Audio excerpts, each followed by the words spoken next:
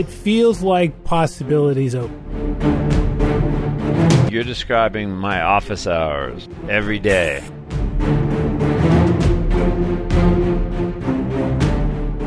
Hey, Howard, we're back, and we're, for some crazy reason, we're visiting the same topic. It was a popular topic, certainly a very important topic, so I'm glad we're back here. We were talking muscle mass and strength, longevity, and it was remarkable how many people were. I had people tweeting at me, emailing at me. I had no one stop me on the street, but I did have someone screen grab a text from a friend and say, I just listened to that latest Kedrowski Lux thing, and it was great. It's good to know it's resonating with some people. I'm big in the texting crowd, apparently. So. Well, we got a lot of questions from it, so I thought that was fascinating. So I'll spin the magic wheel of questions to start us off. So one of the questions we got was, if I can do only 3 things, what would they be? And I said, well, like 3 things for what? Like to get stronger, to get more powerful, to build cardiovascular fitness. And he just basically, the guy tweeted back at me, yes. Which is great. Where would you start? Yeah.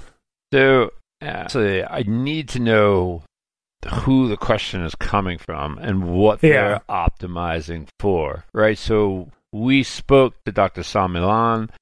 It's fantastic. And he made it clear that we need 2 90-minute Zone 2 episodes a week to build mitochondrial base, right? To increase the number. But how realistic is that? It's not for most of us, for those of us who work every day. Honestly, unless you're planning on cutting your 100-mile bike riding time substantially, or you want to try and rank in hill climbing, it's probably not that important. Most people aren't maintaining the mitochondria they already have.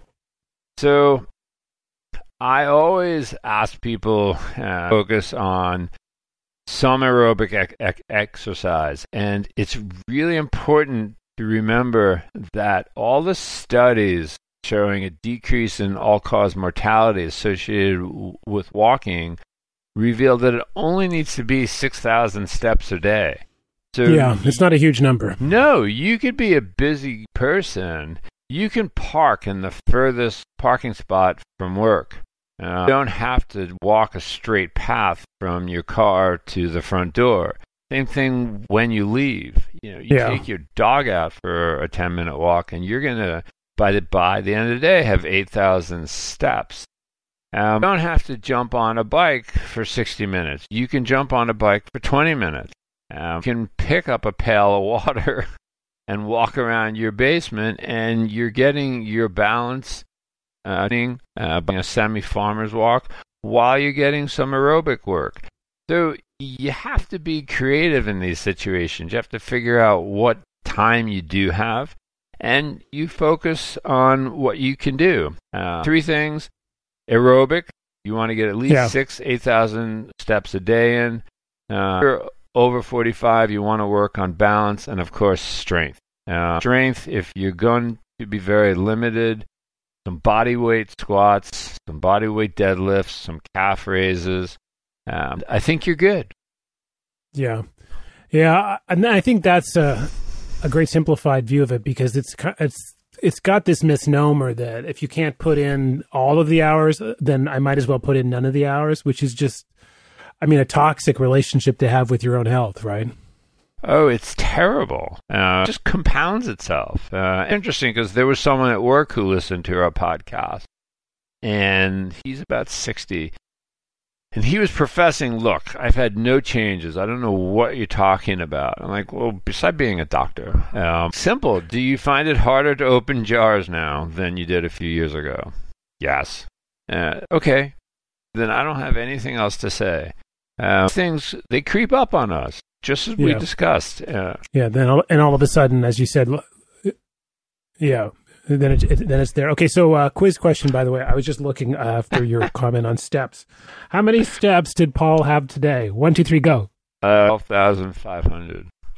Oh, that's a pretty good guess. 14,805. I just noticed here. There you go. That's very to use this the technical term, very steppy. So I had 11,400, and I operated all day. Yeah, that's amazing. What were you doing? Were you just pacing around the theater? So I do a lot of walking around the hospital between cases. I won't sit. Walk the floors. I'll walk outside. I park in the furthest spot from the door. Push it. Yeah, but that's really, I mean, to be more serious, that's a really instructive example, though, right? Because you're tied down to whatever, you had 2 or 3 cases today that you were operating on, and you've got other things going on, and yet you still managed to get in well over 10,000 steps in the day. Correct. You can do these. So the next question, spinning the great wheel of questions again, and this is one I hear a lot, and I had people say it to me on something else that we did. I don't remember what it was. But anyways, they basically said, Paul, you're freakish. You're motivated. I'm not motivated. How do you stay motivated? Now, I'm going to give my own partial answer to this right away, because I only realized, this is classic me, I only realized relatively recently how freakish I am about this stuff, that I enjoy suffering when I'm running or biking. I actually find that hugely pleasurable. If I'm just rolling along with the wind tousling my hair, it mostly makes me miserable.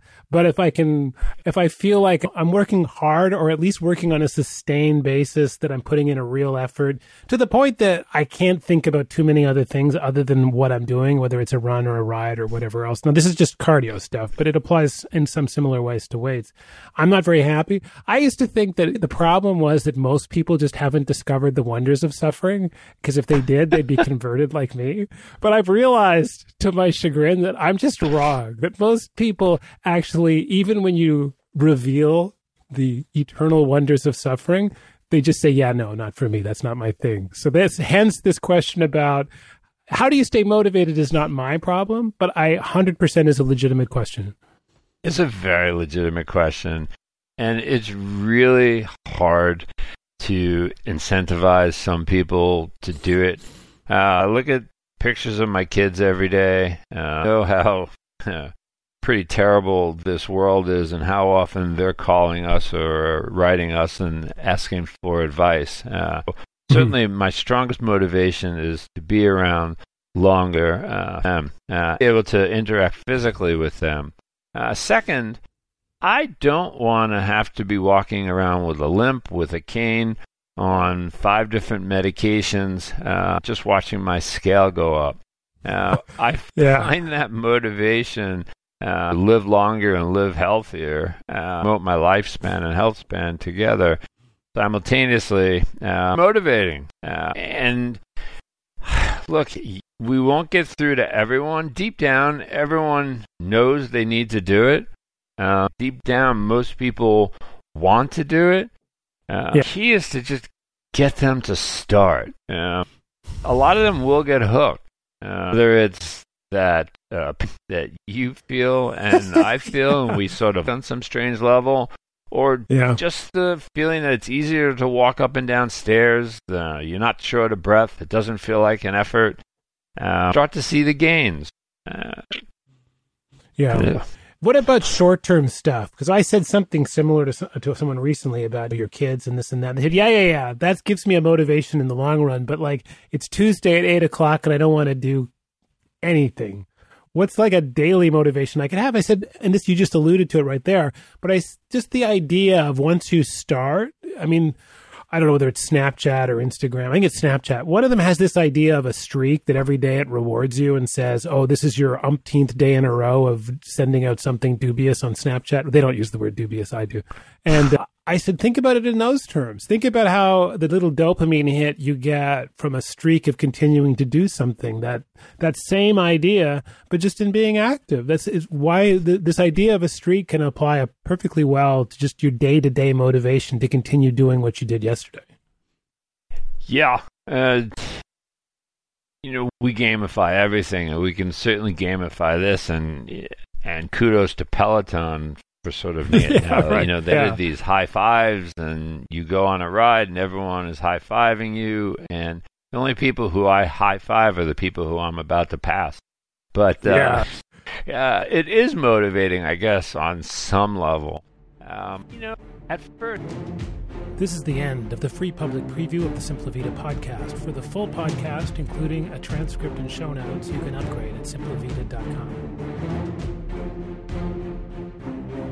This podcast is for general informational purposes only and does not constitute the practice of medicine or other professional healthcare services, including the giving of medical advice. No doctor-patient relationship is formed. The use of information on this podcast or materials linked from this podcast is at the user's own risk. The content of this podcast is not intended to be a substitute for professional medical advice, diagnosis, or treatment. Users should not disregard or delay in obtaining medical advice for any medical condition they may have and should seek the assistance of their healthcare professionals for any such conditions. We will not respond to requests for medical advice.